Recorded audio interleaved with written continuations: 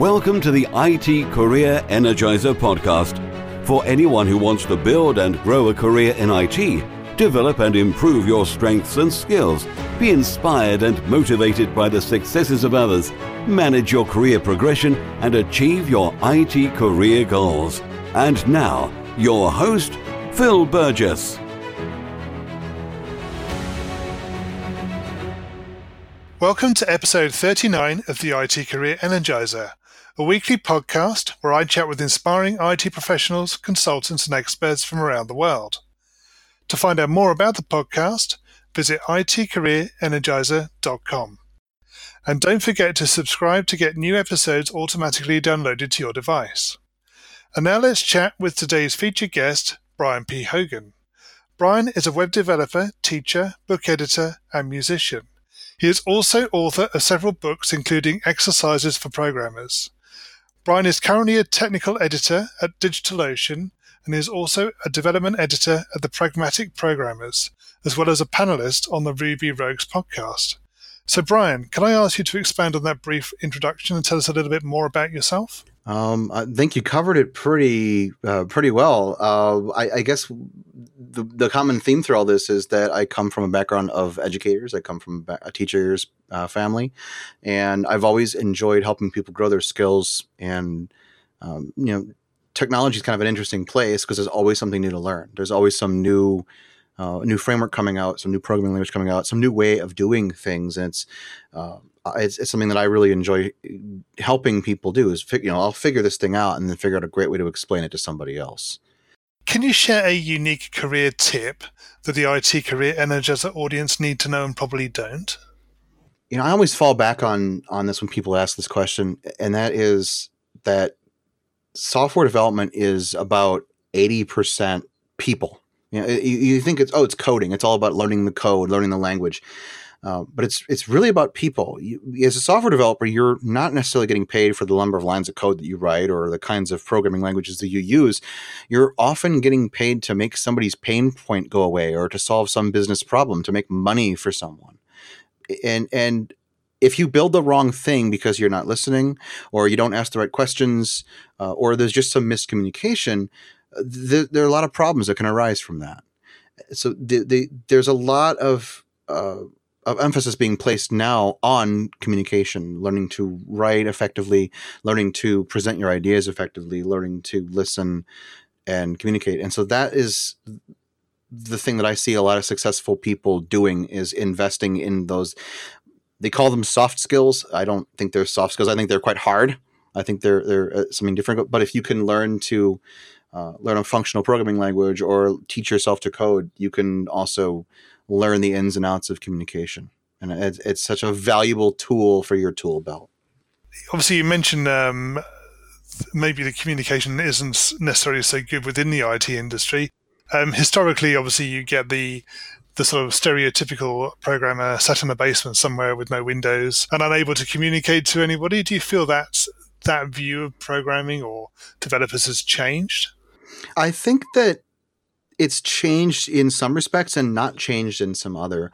I sometimes see the way that people talk to other programmers you're not using that. You're using that instead of this. You're using Vim instead of Emacs. Oh, that's stupid. And there's sort of this condescending tone. You're not using the thing that I like or the thing that I use. That's, there's a little bit of a problem.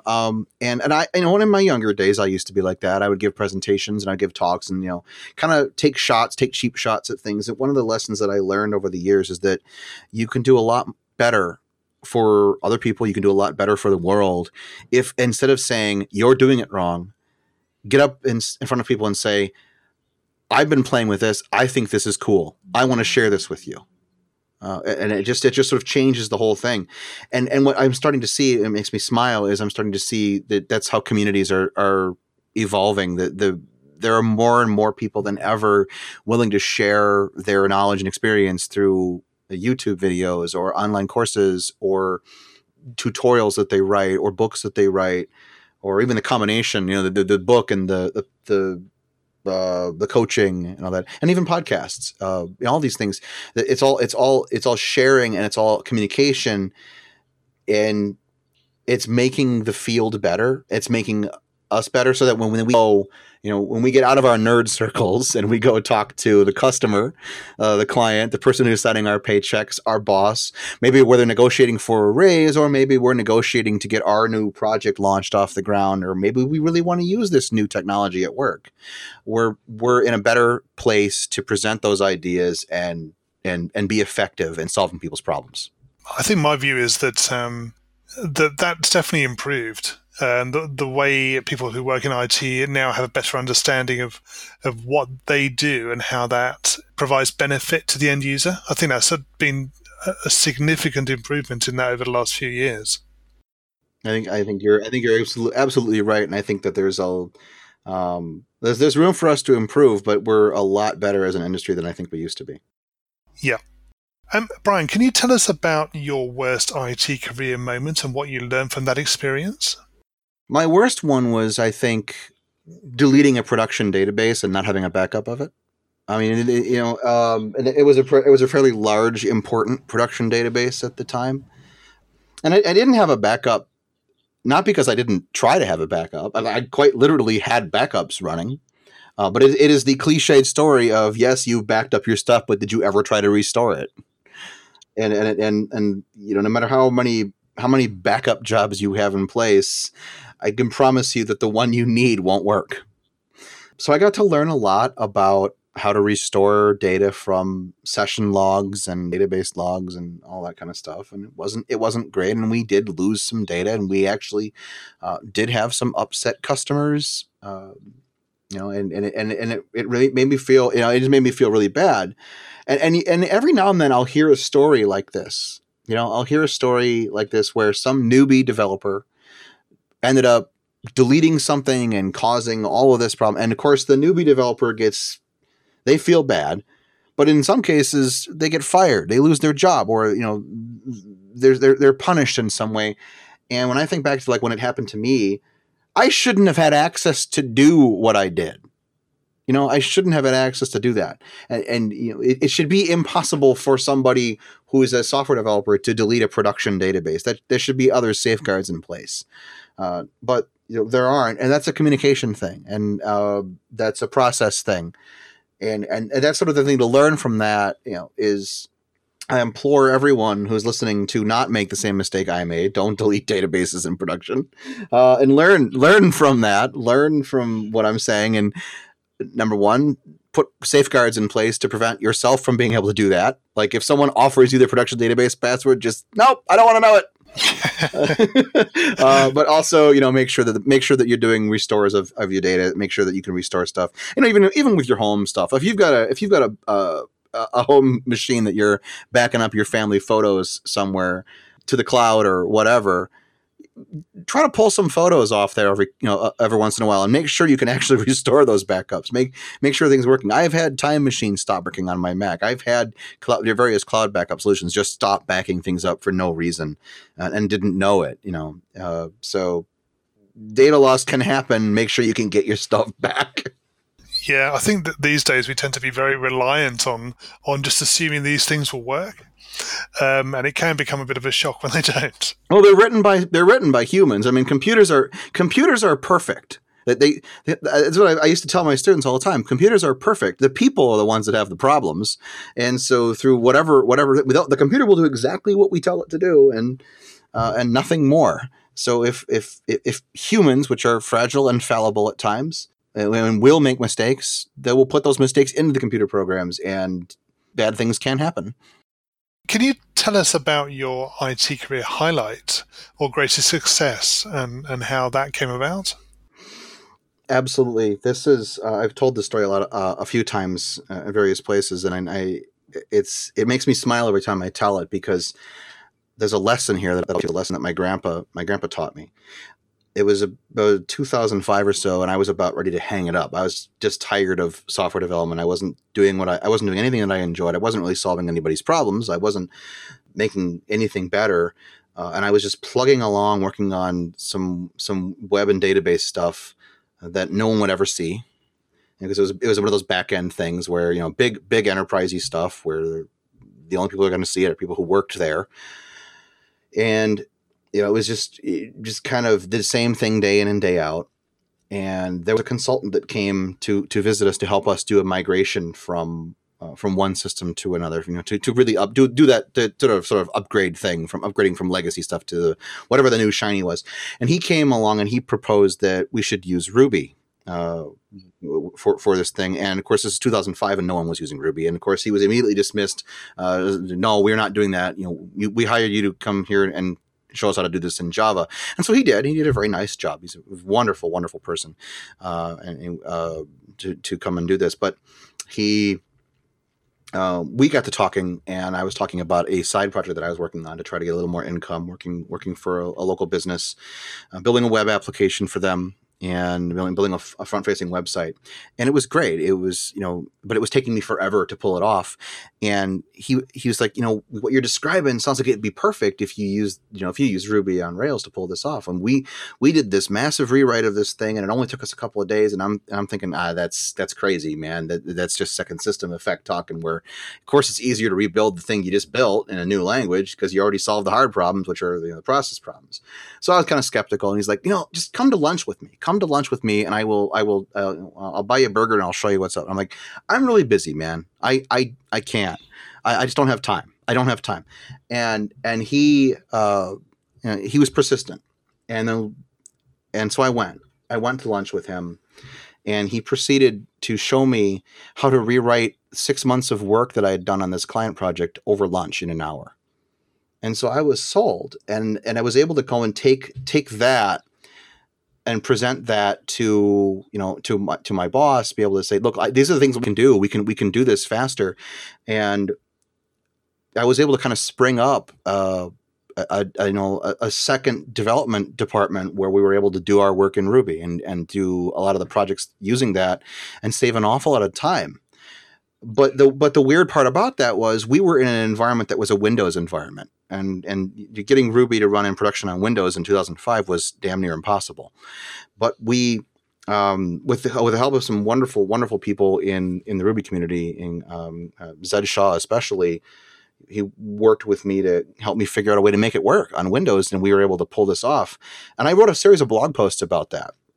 And lo and behold, the consultant that had came to work for us saw them. And this consultant's name is Bruce Tate. He's done a whole bunch of work in Java, a whole bunch of work in Ruby. Now he's working on stuff in the Elixir community. He's someone I look up to immensely. But he saw what I had written, and he invited me to submit a chapter for a book on deploying Rails applications. And he wanted the chapter to be about Windows. That was my initial connection to the Pragmatic Bookshelf, which is what essentially launched my career in education. It launched my career in writing books, launched my career as a technical communicator. And this is a long way for me to explain this story, but the lesson my grandfather taught me over and over again was the answer is always no unless you say yes. So say yes. When a really smart person asks you to go to lunch with them because they want to show you something, just say yes. Yeah, absolutely right. Yes, I think you can too easily ignore the opportunities that present themselves to you. Can you tell us what excites you about the future of the IT industry and careers in IT, and why? You have no idea what you're going to be doing in a year from now. Like that's what excites me, is that whatever's hot today won't be hot tomorrow, because there'll be something even better. And you can get upset, like I do every once in a while, about the rapid pace of change in the JavaScript landscape, how there's a new framework by the time I'm done recording this podcast. But the reality is, it's really cool that that's the case, that we're innovating and we're attempting to make things better. One of the things that I always found interesting was looking back at the computer programming languages that I learned when I was in college, and the only ones that I still use today are HTML and JavaScript, because when I went to college there was no CSS. But the thing is I'm still using those technologies, but everything else I learned is out of date. If you're building up a development environment or a production environment for your software, and you're not using Chef or Ansible or some other kind of configuration management thing, you're just using Bash scripts to put stuff together. That's not the way to do it anymore. There's a better way to do it. There's a newer, more foolproof and safer way to put those things together. If you're creating Snowflake servers in the cloud, instead of coming up with some automated process to deploy and provision your servers. That's, there. You take a look. There's some cool ways to do it. So what excites me is the fact that there's so many opportunities to learn new things and grow. Professional development is built into the career. That is incredibly exciting. The languages you learn right now they're not the end of your journey. They're preparing you to learn the next language that you're going to have to use later on. People have to bear in mind that they need to keep learning as well. Yeah. I think because of the pace of change is so much, you risk being left behind if you're not keeping yourself up to date. Yeah, and I this is one of those really tricky subjects to talk about too, because there's this belief in the industry that you sort of have to invest in yourself because your company's not going to do that for you, and that unfortunately leaves some people don't have the ability to take time out of their personal lives to improve their career. To do that, they sort of need that to be part of their job. They need need to be able to do that and work with their managers, work with their companies to find opportunities to grow as a software developer. That said, if you just kind of choose to work with 15-year-old technology and are not interested in growing, I can certainly show you many examples of people who've done just that and are now finding a really hard time getting a job because they don't have the skills they want that companies want anymore. We're going to go into the reveal round now. Are you ready for this? All right, let's do it. Okay. So what first attracted you to a career in IT? My dad brought a computer home when I was little. My dad was a teacher for the blind, and he showed me how to use a computer to talk. And it was just really cool to hear, like, he typed the words and the computer would talk back. And I was really bad at math, and so my dad taught me. He wasn't a programmer, but he learned enough programming to be dangerous, and he taught me how to write a program that would quiz me on math, and that just hooked me. It just hooked me right from the very beginning. I was like in fourth grade, and I was writing little basic programs and stuff, and it was like, this is the best thing ever because I can use programming to solve a problem. So I never got into programming as like I love computer science. I got into programming because this is a tool that will make my pain go away, and I realized I can make other people's problems go away with it too. What is the best career advice you've ever received? The best career advice I've ever received is the answer is always no, unless you say, unless you ask. If you want recognition, you have to figure out a way to ask for it. If you want more money, you have to figure out a way to ask for it. You have to be your own advocate. You really do. You have to advocate for yourself. You have to fight for yourself. And if you build it, they will come is not a viable strategy. But yeah, the answer is no unless you ask is a viable strategy. If you were to begin your IT career again right now, what would you do? Not go to school for programming. I would have gone to school for business and then learn programming on my own. Because one of the things that I've learned over the years is that I tend to do things. I write programs that tend to support businesses, whether it's a product or something else.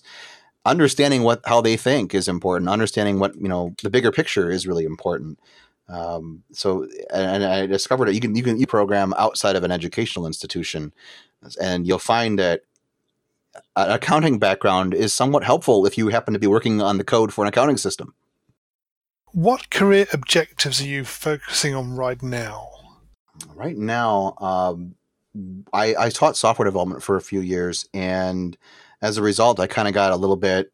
I didn't get to focus enough on the server side stuff, on the provisioning servers. I was the sysadmin for a long time that used Bash scripts to provision things, and all these things happened while I was teaching. I was focusing on the software development stuff. All this stuff happened like Docker and containerization and Ansible and SaltStack and things like that.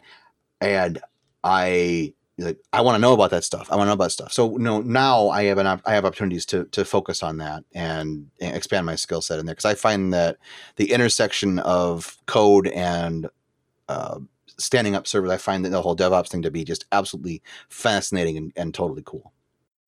What's the number one non-technical skill that has helped you in your career so far? That's it's kind of a toss-up between the communication skills that I've built up over the years, related to teaching and things like that, and music, because music is how I can express myself creatively, but it also helps me solve problems. For example, if I'm stuck on a particularly difficult problem, just being able to do something creative will help me push that problem back off into my subconscious, and my brain can kind of crack away on that. And a lot of times I'll come back inspired. So I have found over the years from talking with people that if you're stuck on a very difficult problem, do something creative, some kind of creative outlet. Whether it's drawing or just doodling, or if you sing, but do something that it's less analytical and more creative. So it's engaging your brain in a different way. Yep. Brian, can you share a parting piece of career advice with the IT Career Energizer audience? I think one of the most important things you can do for your career is meet people, network people. Like the story I told, but going to lunch with people, expanding that network, and not expanding a network so that you can get a job somewhere, but expanding that network so you can create meaningful relationships with other people in the industry. And I say that because you can't know everything. There's so much out there, so many different programming languages, so many different paradigms out there, that when a problem comes up, you don't have to face it alone if you have a good network of people that you can talk with and ask. You can say, I don't understand this, but I know that you work with us every day.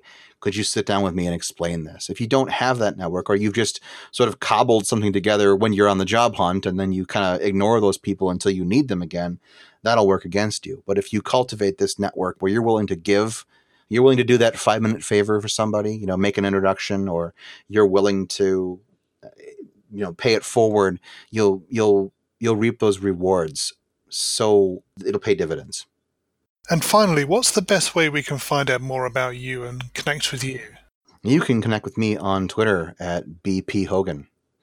That's the best way. I'll answer questions. I'll engage with people. That's the best place. Okay. Brian, thanks so much for joining me on the IT Career Energizer podcast today. It's been great chatting with you. Yeah, thank you very much. This has been fun. My thanks to Brian for being such a great guest on this week's show. You can find full show notes on the website at itcareerenergizer.com/E38. In next week's episode, I'll be talking with Simon Brown, a software architect and author of the book Software Architecture for Developers.